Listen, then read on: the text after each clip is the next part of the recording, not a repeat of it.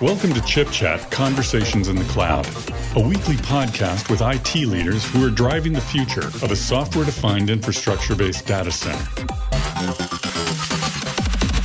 Good morning, good afternoon, or good evening, wherever you may be listening to this in the world. My name is Jake Smith, and welcome to Chip Chat Conversations in the Cloud with CTO of Global Industry Solutions and Alliances, Lee Howard of NetApp. Welcome, Lee. Hey, thank you very much, Jake. I cannot tell you how excited I am to be a part of the show and have a little conversation on cloud today. So before we jump into data fabric in a multi-cloud world, Lee, can you tell us a little bit about your history and NetApp's history? Yeah, absolutely. So NetApp this last summer, we just celebrated 25 years in the market. And if you have watched the S&P 500 and the kind of turnover that's been out there, 25 years is something that we are very proud to be able to tout and be a part of. We started in the filer realm with a very disruptive technology focusing on NAS, and we've evolved that, trying to keep that same disruptive pattern in the industry. And we've moved on to all kinds of storage hardware and software solutions to help enable what we view as the lifeblood of everybody's businesses out there, their data to thrive and be something that's an innovation platform as opposed to a cost center.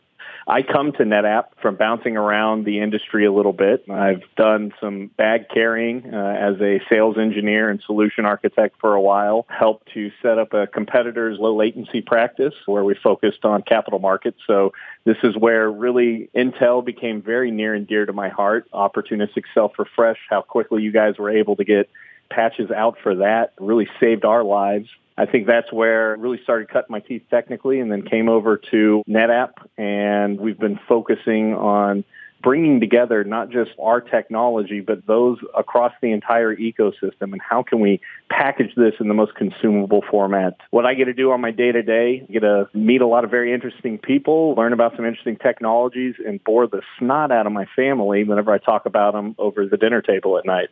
Well, good. Then you're perfect for our audience, because I'm not sure that my family's ever listened to one of my podcasts. I'm just glad there's a group of people who care much about technology as I do. So let's talk about NetApp focusing more on data management rather than storage. NetApp's always had a focus on data management, but you've really turned the corner here. Yeah, I think if you look across our innovation schedule the last 3 years, we really saw a shifting in the sands out there, that it's not just about being able to house the data, but with everybody getting so geographically disparate, the world's shrinking and everybody's spreading out simultaneously, we needed to find a way to create a very cohesive environment so that you're able to have access securely to your data and be able to have that operate in a very predictable fashion, where data was that common thread that spread across all the different ways that you could be successful administering an environment. And IT is no longer segmented. It is a tough gig, because so much of the survivability of your company is tied to it. This is now a tool for us to garner insights about how our firms act and behave, how we interface with end users and customers out there. And so NetApp came up with a vision to really be able to focus in on data management and started shifting how we were building out. I think Cluster Data on Tap is a fantastic example of how we've shifted focus, and we wanted to create an environment that is agile enough to respond to what the demands for new analytics packages are going to look like, but then also be able to be adaptable to the changing operating environment, be it regulation, be it the way tax laws are shifting. We want to be able to make sure that whoever out there is having to manage those environments is doing so with confidence and in a way that has that same look, smell, and feel that they've enjoyed from NetApp all these years. Talk a little bit about data resiliency in the cloud and how data management isn't just about shifting NetApp. It's really about shifting the collaboration of the cloud. Yeah, absolutely. Any enterprise workload that's out there. Cloud is not, this is where we just need some spillover storage. This is a business key people really need to be taking a long, hard look at and see if it's something that fits whatever type of SLA they're trying to do in their environments or what their desired end goals are going to be. And from a resiliency standpoint, you want to be able to send something up and it be able to be accessed in a timely fashion and be able to be resilient in the way that you've expected to have from our on-premise environment. If you subscribe to a bimodal model out there that a lot of the industry analysts have proposed out there, mode one applications were expecting infinite bandwidth. They were expecting infinite CPU cycles. They were expecting infinite IOPS, and everybody was having to scramble to make those applications function. Well, that becomes very difficult at distance. And so as we start moving into cloud architectures and being able to extend that capability of what we've enjoyed on-prem, because I think a lot of us have mastered that, throwing in this new region with new SLAs and benefits, but also new pain points, being able to make sure that data sovereignty, I think, is one of the biggest issues a lot of people don't realize is going to be a problem. The cloud is not this panacea. How highly responsive is it? And so that's where we have really been working to be able to guarantee business continuity with zero downtime and no data loss. We really want to be able to make sure that the environment that you've come to expect with these mode one applications, you can still have that same look, smell, and feel out in the cloud. And then as we start mixing in these mode two applications that are a little bit more intuitive and understand that there's a limited set of resources and they want to operate at that highest level SLA, we want to be able to make sure that we're shoveling up as much resources that it's an intuitive environment, one that recognizes that you have to have certain strata of performance tiers in order to be successful going forward. And so a key consideration for us is still keeping yesterday's tenants and today's tenants of what made everybody successful, but then keeping an eye on what we need to be able to enable for tomorrow. What are some of the major missteps and barriers that you see customers taking in their transition to the cloud? There's no free lunches in the cloud. There's always going to be storage costs. There's data repatriation costs. The ease of use and the convenience that you can get can sometimes come in on the back end and really wreck the economics. Every marketer out there for the last, 7 years has been saying, we have to do more with less. And anytime somebody hears that, you see that generic eye roll. But it's absolutely true. More is being asked of IT environments today than ever before because it's touching so much of the business. And so as we start looking at these workloads of convenience to move up there and shift from that kind of early surge into the cloud into where this becomes a true tool for us out there, there's complexity in management.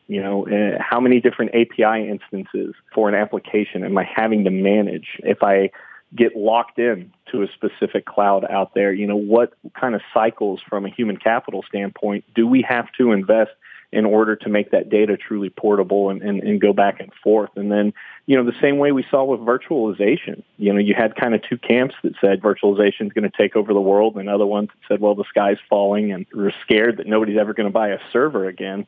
Those kind of same concerns come up with cloud, and that we have a lot of cloud sprawl and cloud waste.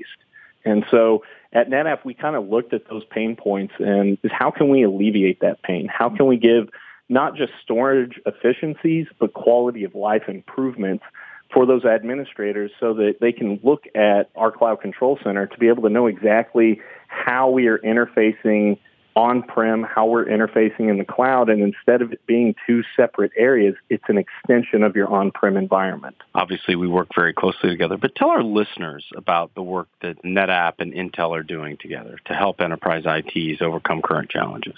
No, absolutely. Intel, you say that name and, everybody immediately goes to the processors. And so we see from SSE to AVX instruction sets that you guys are able to develop that we can then take and be able to help with faster acceleration on compute for HPC workloads, for low latency workloads that are out there, but it's so much more than just the processors. Intel SSDs, ONTAP Select, which is our software-defined storage solution. We're doing full Intel stacks with some of our channel partners out there to be able to host that on the environments. The predictable performance that you get across that, add in the Ethernet adapters across the board, and you start to see the componentry that on its own delivers some amount of innovation. But whenever we look across this and bring this in as an end-to-end ecosystem, you add in partners like VMware, you add in partners like Red Hat, and we start designing solutions.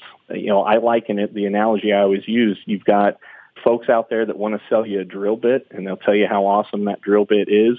we want to give you that half-inch hole in the wall that you need, where we've incorporated everything in together so that that's less decision fatigue on an end user and gets them to a quicker schedule of innovation as quickly as possible. I love that. A quicker schedule of innovation. Isn't that where our customers all want to be, living in innovation? Hey, Lee, we're wrapping up our call today, and what I'd like you to do is just let us know how our listeners can learn more about the NetApp and Intel relationship. Well, if you're really wanting to look a little bit deeper dive, and maybe you've been successful in your on-prem and you're looking to extend out to the cloud, cloud.netapp.com has some really fantastic use case focused ways that NetApp can help you grow. If you're a little bit more advanced of a user out there, netapp.io is where you would go to find the pub. And this is a great way to learn how to take advantage of API integration into NetApp projects. And you can always reach out to me on Twitter. Again, I'm from Austin, Texas, so keep Austin weird. I'm at Keep How Weird, and this is Lee Howard. So I really do appreciate the time today. Thank you very much. Lee, well, on behalf of Intel and our production team who do such an outstanding job, I want to thank you for joining us today. This has been Jake Smith, along with CTO of Global Industry and Solutions, Lee Howard of NetApp. Wherever you may be in the world, we wish you a good morning, good afternoon, or good evening. This has been Chip Chat Conversations in the Cloud. I am your host, Jake Smith. Thank you and have a great day.